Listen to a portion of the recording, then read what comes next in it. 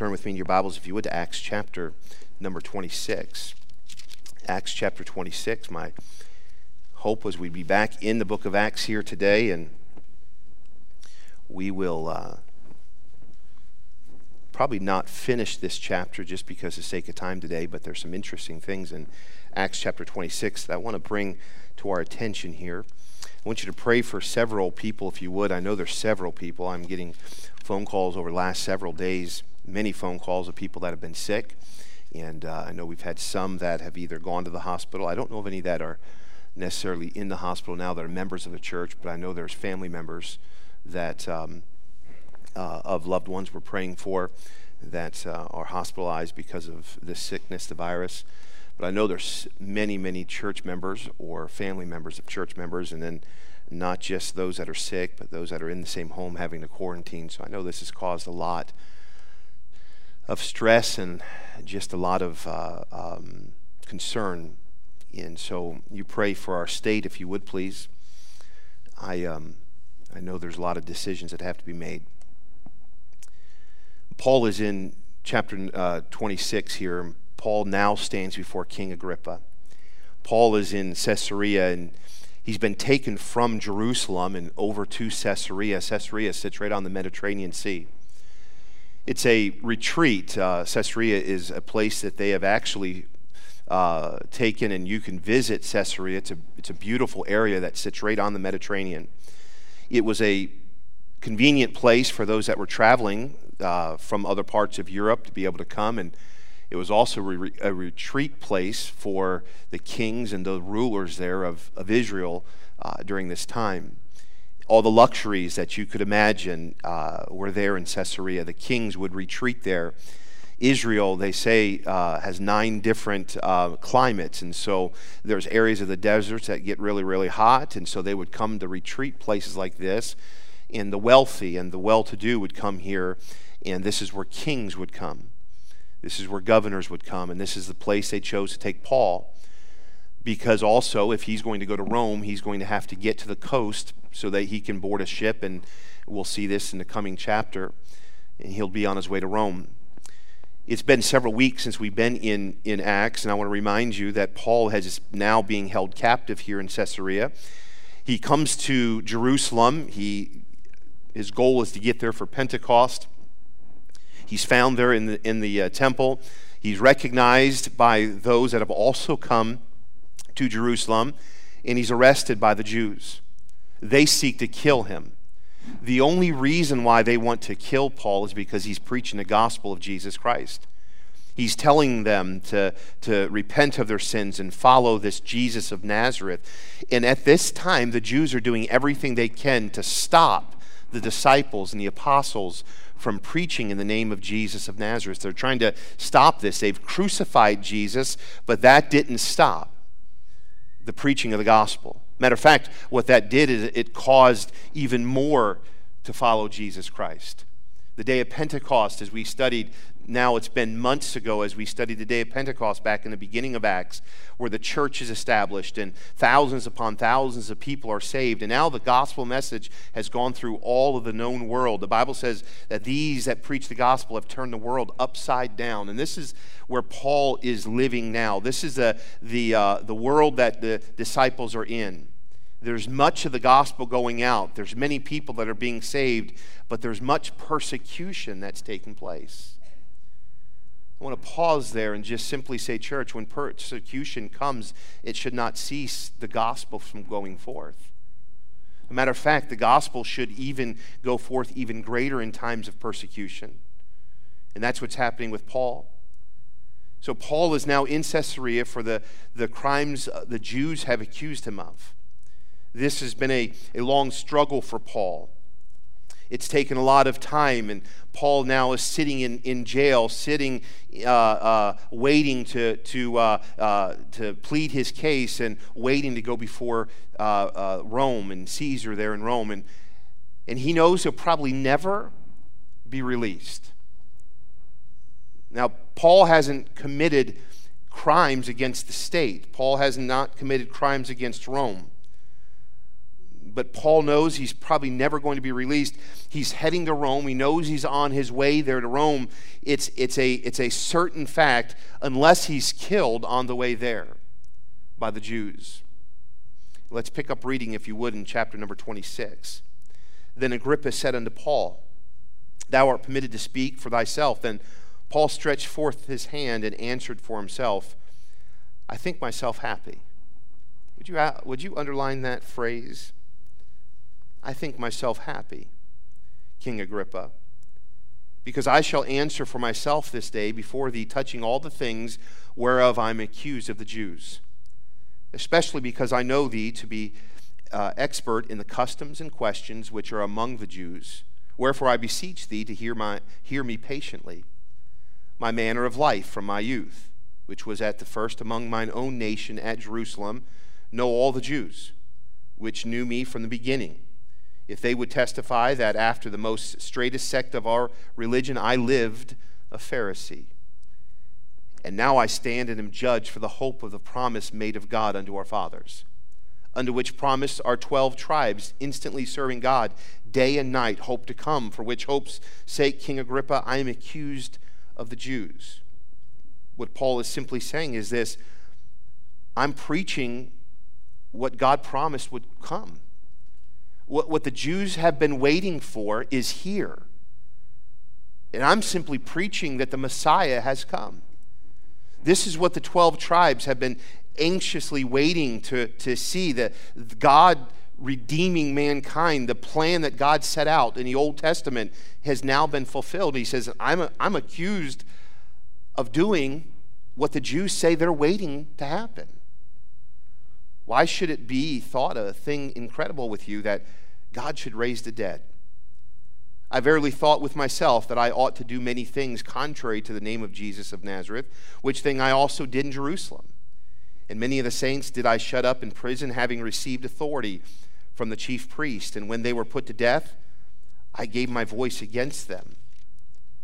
And I punished them oft in every synagogue, compelled them to blaspheme, and being exceedingly mad against them, I persecuted them even unto strange cities. Whereupon I went to Damascus with authority and commission from the chief priest. At midday, O king, I saw the way a light from heaven above the brightest of the sun, shining round about me and them which journeyed with me. And when we were all fallen to the earth, I heard a voice speaking unto me, saying in the Hebrew tongue, Saul, Saul, why persecutest thou me? It's hard for thee to kick against the pricks. And I said, Who art thou, Lord? And he said, I am Jesus whom thou persecutest. But rise and stand upon thy feet, for I have appeared unto thee for this purpose, to make thee a minister and a witness both of these things which thou hast seen, and those things in which I will appear unto thee, delivering thee from the people and from the Gentiles unto whom I send thee, to open their eyes and to turn them from darkness to light, from the power of Satan unto God, that they might receive forgiveness of sins and in inheritance among them which are sanctified by faith that is in me. And he says this in verse 19, Whereupon, O King Agrippa, I was not disobedient unto the heavenly vision. And Paul very quickly here in just a few verses gives his testimony of his life, of his conversion to King Agrippa. He says, King, I was as religious as these Pharisees that now want to see me dead. I was steeped in religion. I was trained by the best. I was of the strictest sect. I was religious. I persecuted people like me. I put them in prison. I consented to their death.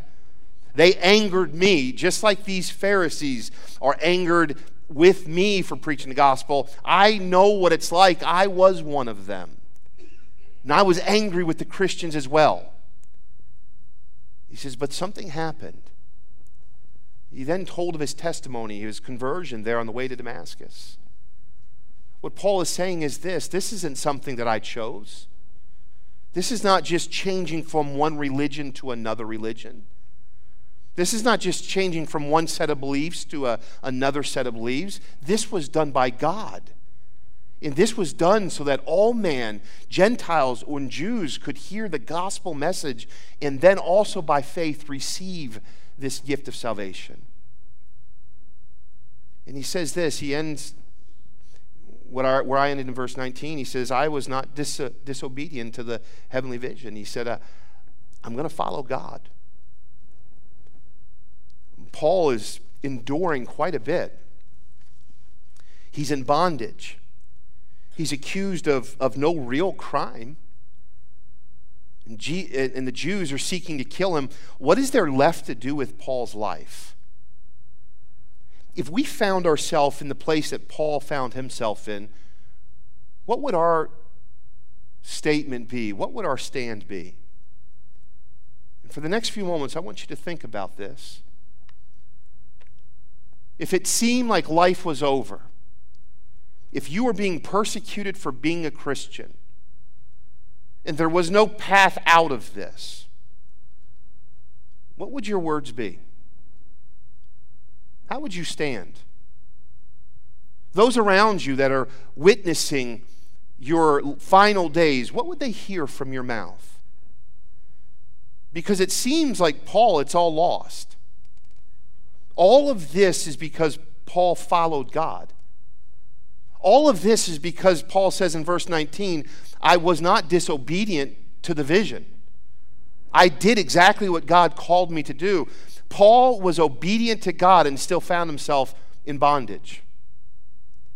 Paul was obedient to God and still found himself standing before King Agrippa trying to plead his case.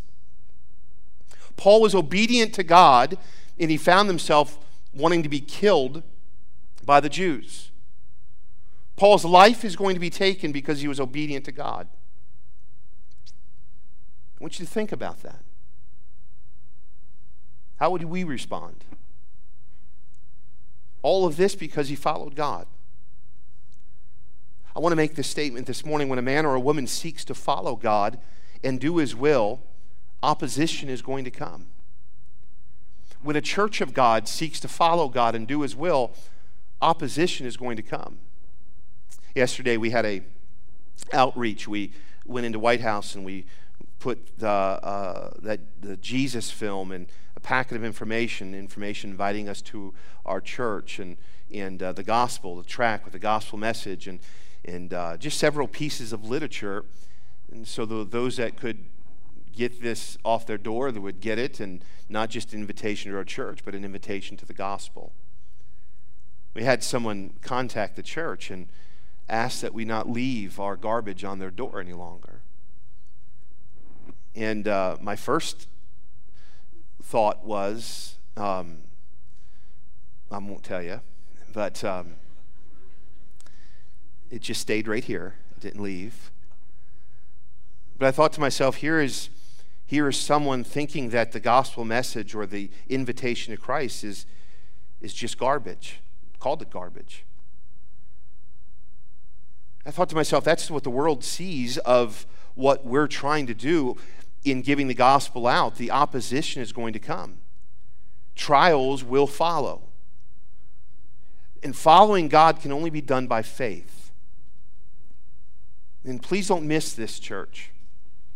Because I believe this. I believe that the job of every pastor right now in a New Testament church is got to be to cause the church, cause the body of Christ to challenge them in their faith. I believe this. If God desires, that revival can still come. I believe that with all my heart. You say, why do you believe that? Because God can do the impossible. We're not God. I'm not God. I don't know God's ways. Some of the darkest times in human history, God brought humankind out of that with a great revival that took place here in our world. Revival can take place. But as I see the world and I read Scripture, I do believe this, that we're coming to the last days. I believe, as I preached last week, that we are living in perilous times.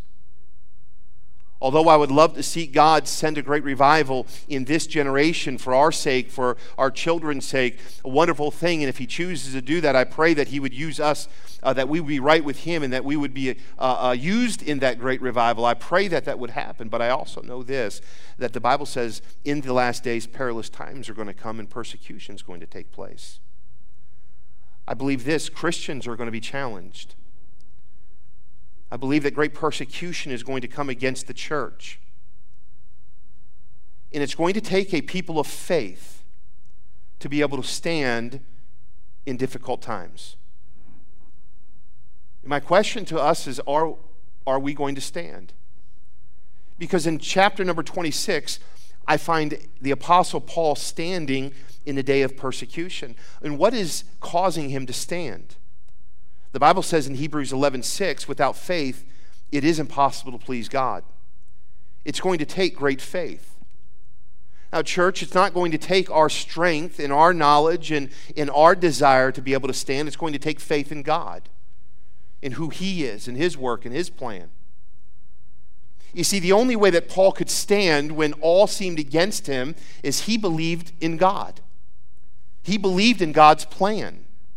He believed that when God came to him on that road to Damascus and he repented and surrendered his life to the Lord Jesus Christ and began to do the will of the Father, he believed that it required faith.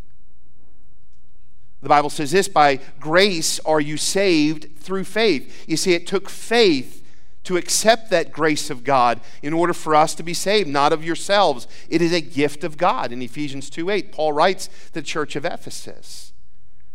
Salvation requires no works. There's nothing you could do to merit salvation. There's nothing you can do to obtain salvation. Simply believe what God said. Accept that grace that He gives, the cross of Calvary.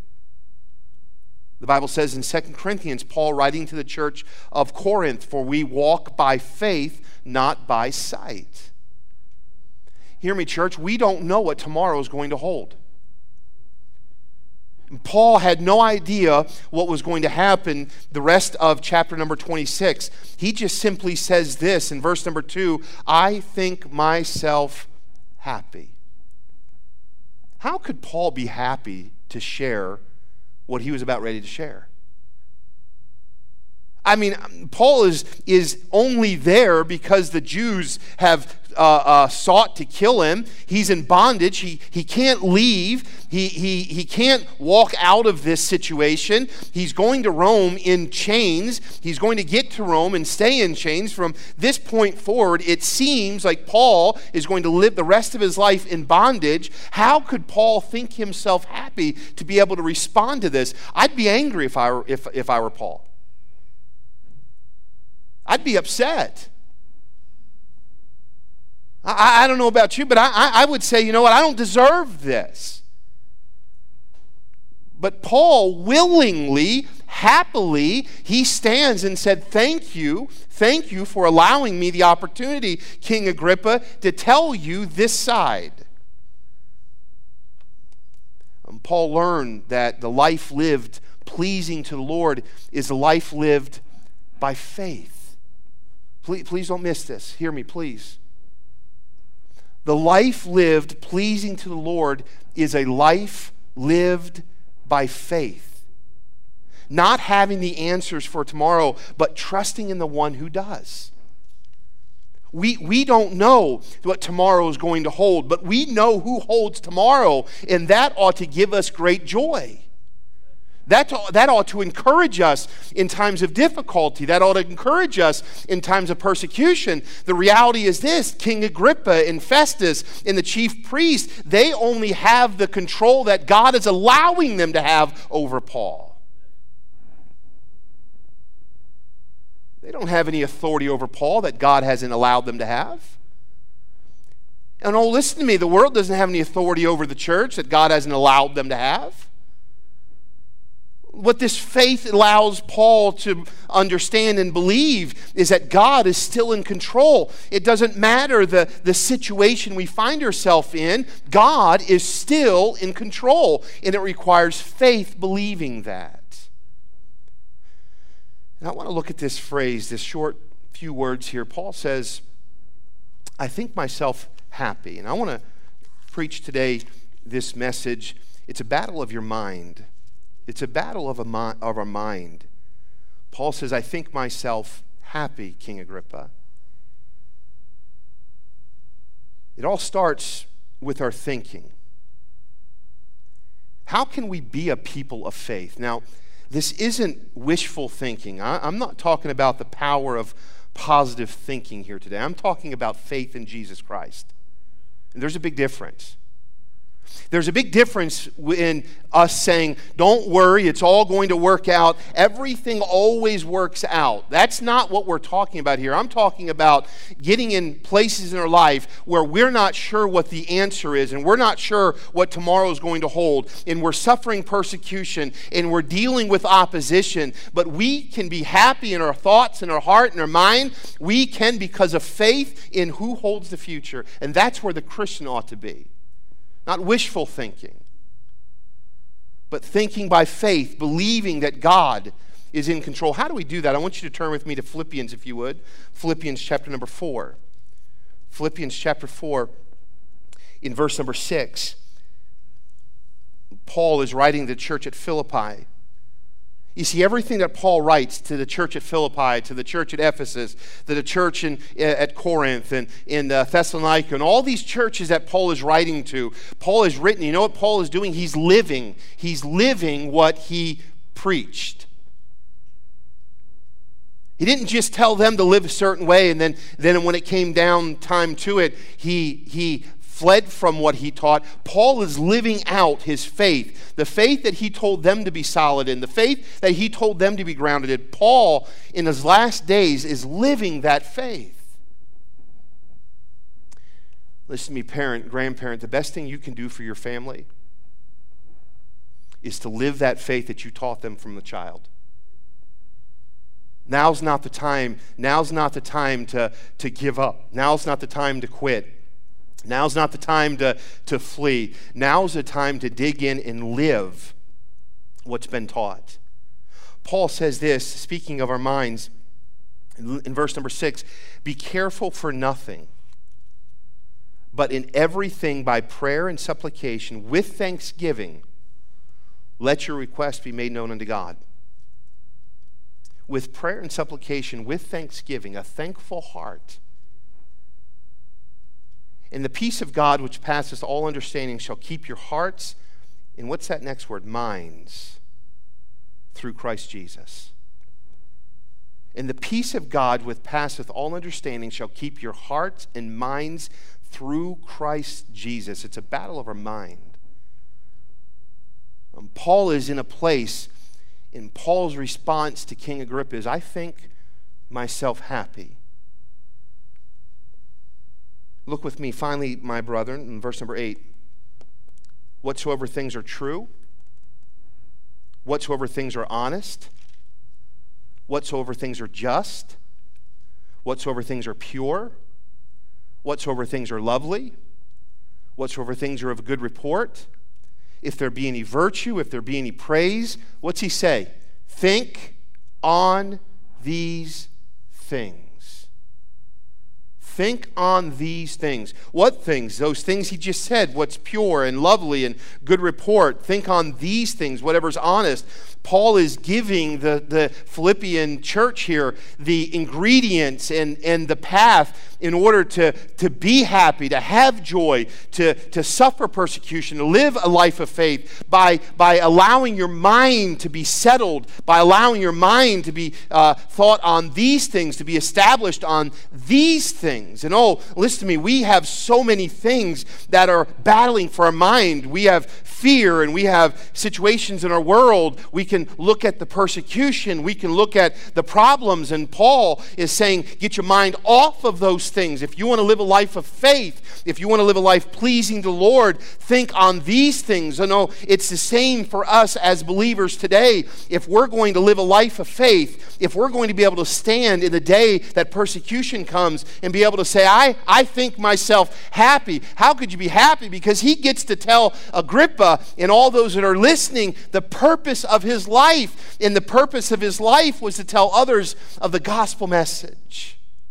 Remember that conversion that he had there. Jesus said, I'm going to send you, and you're going to preach repentance to the Jews. You're going to preach repentance to the kings, and you're going to preach repentance to all men. He's now got a calling, and Paul is fulfilling that calling. And it doesn't matter the circumstances he finds himself in. What matters is he's able to fulfill what God has called him to do. Now, if we're honest as human beings, it's hard not to look at the circumstances. My wife said to me yesterday, she said, have you seen on Facebook lately? I said, what? What are you looking at? She says, people keep posting, there's no toilet paper, no paper towels. I knew what that meant. Get in your truck and go get paper towels and toilet paper. And so sure enough, I'm walking in. I'm walking out with my limit of 2. I'm walking out, and she says, I'll stay in the truck while you go and get those things. I said, of course you will. And I'm passing church members on the way out. Hey, I'm blaming Michelle. Yeah, she told me to get this. I don't know. We look at the circumstances around us, and if we're not careful, we can get scared. The governor's going to speak on Thursday. What's that mean? I had people ask me this past week, what are you going to do if they shut the church down? We're going to have church. That's what it's about. We're going to preach the gospel. What are you going to do if people that we give the gospel to call it garbage? We're going to keep giving the gospel. What I wanted to ask the guy, I'll tell you now, was what's your address? I was going to go back again and put another one on his door, but that would have been not the right thing to do. What are we going to do in a world that stands against us? We're going to think ourselves happy to be able to deliver the gospel message of Jesus Christ. This is us allowing our thoughts of fear, of anxiety, of jealousy, of pride, of covetousness, of selfishness, in all these human thoughts to become captive under the mind of Christ. Listen here this morning, you not allowing your human reasoning to control you, but rather allow our mind to receive the truth of God's word. Church, we have got to receive the truth of God's word and yield our thoughts to God's purpose and God's will. And that's what Paul was doing here. He's yielding his thoughts. He's yielding his anxiety. He's yielding his fear to God's will. And the only way to do that is faith. I want you to see in verse number 6, and I know my time is done, but I want you to see these things. I want to encourage you today. Paul said this, and now I stand and am judged for the hope of the promise made of God unto our fathers. As you read this, I don't think that Paul is complaining of this. It's not like he's being sarcastic. Yeah, and now I'm here doing what God said he was going to do. No, this was Paul saw his purpose in life to fulfill and counted himself faithful to fulfill God's calling. Paul is standing here and he says, you know what I'm doing here? I stand and I'm judged for the hope of the promise made of God unto our fathers. He's making a declaration. This is what I live for. This is what I'm supposed to do. This is why I'm here. I'm here because I'm serving God. And I'm doing what he called me to do. Christian, I believe that we are living in one of the most exciting generations mankind has ever known. If we are truly living in the last days, we are living in an exciting generation. We're living in a generation that soon Jesus Christ is going to come and receive his bride. And that means this, like no other time before, we have work to do. We have souls that need to be saved. We have people that need to hear the gospel. The gospel message needs to go out in our community, in our city, and across this world. And living for Jesus Christ is our joy. Telling the gospel message is our joy. We can't find joy any other way if we're truly following following God's purpose for our life. Joy isn't in making sure that we have enough in our bank account or making sure we have enough resources in this world. Joy is saying, I'm standing for the gospel in this generation. I'm standing for truth in this generation. And this is my joy, to be able to proclaim the truth. Now is not the time for the Christian to hide. Now is not the time for the Christian to quit. Now is not the time for the Christian to go and cower. Now is the time for the Christian to stand and say, this is my joy, is to tell someone what Jesus Christ came to this earth to do. What do you want to be remembered for? Paul is writing what's going to be placed on his tombstone. Paul stood and was judged for the hope of the promise made of God unto our fathers. What do you want it said that you stood for? What do you want it said that this church stood for?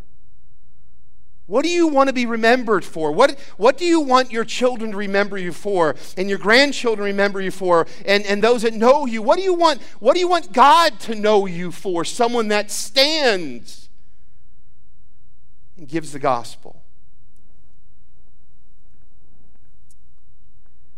I want you to see this, and I'm done with this point.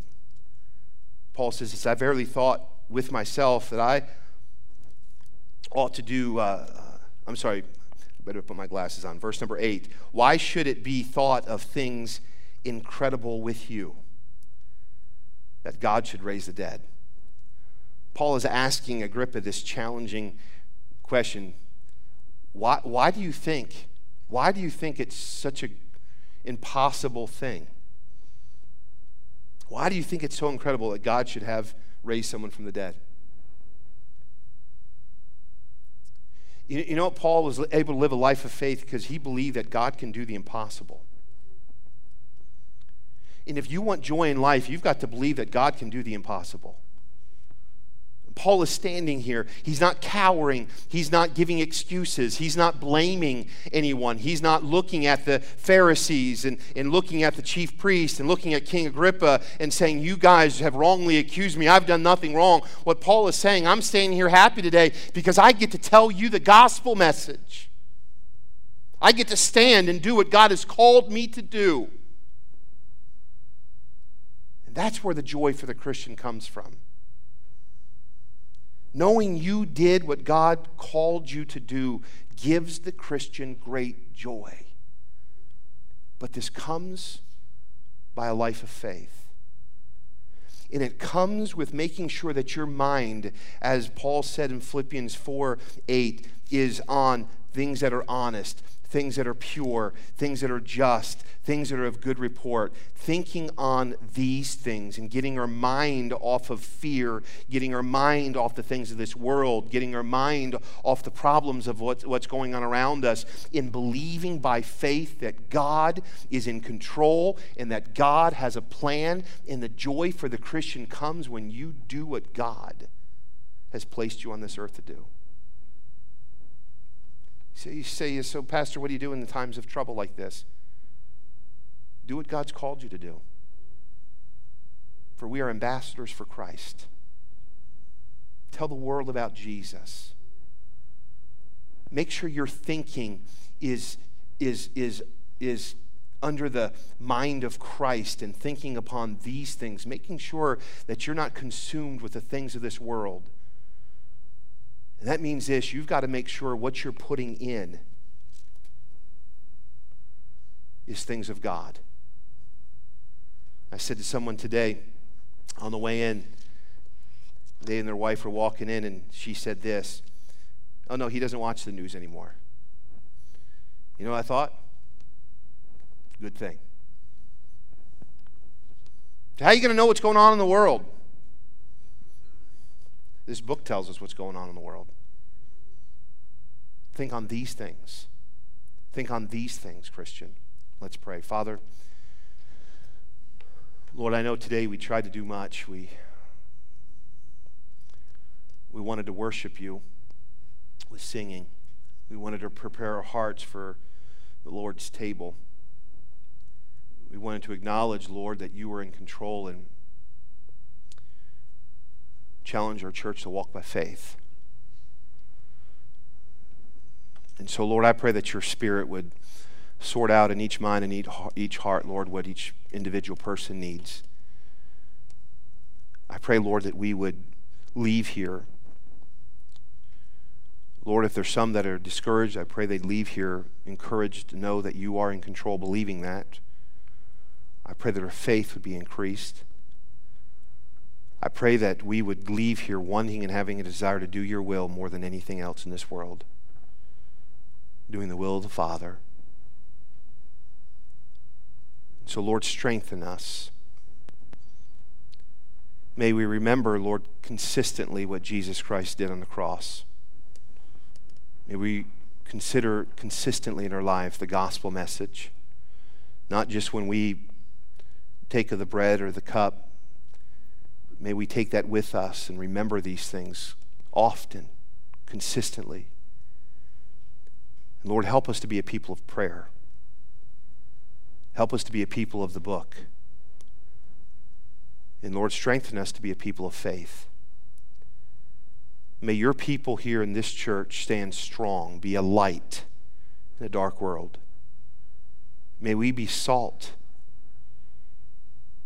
in a place, Lord, that needs it. And in these last days, Lord, if that be true, may we have the fervor and the passion to live out the gospel message, to think ourselves happy because we have an opportunity to share the gospel, to share what you did in our life. Help our mind and our thoughts and our heart to be consumed with Jesus Christ.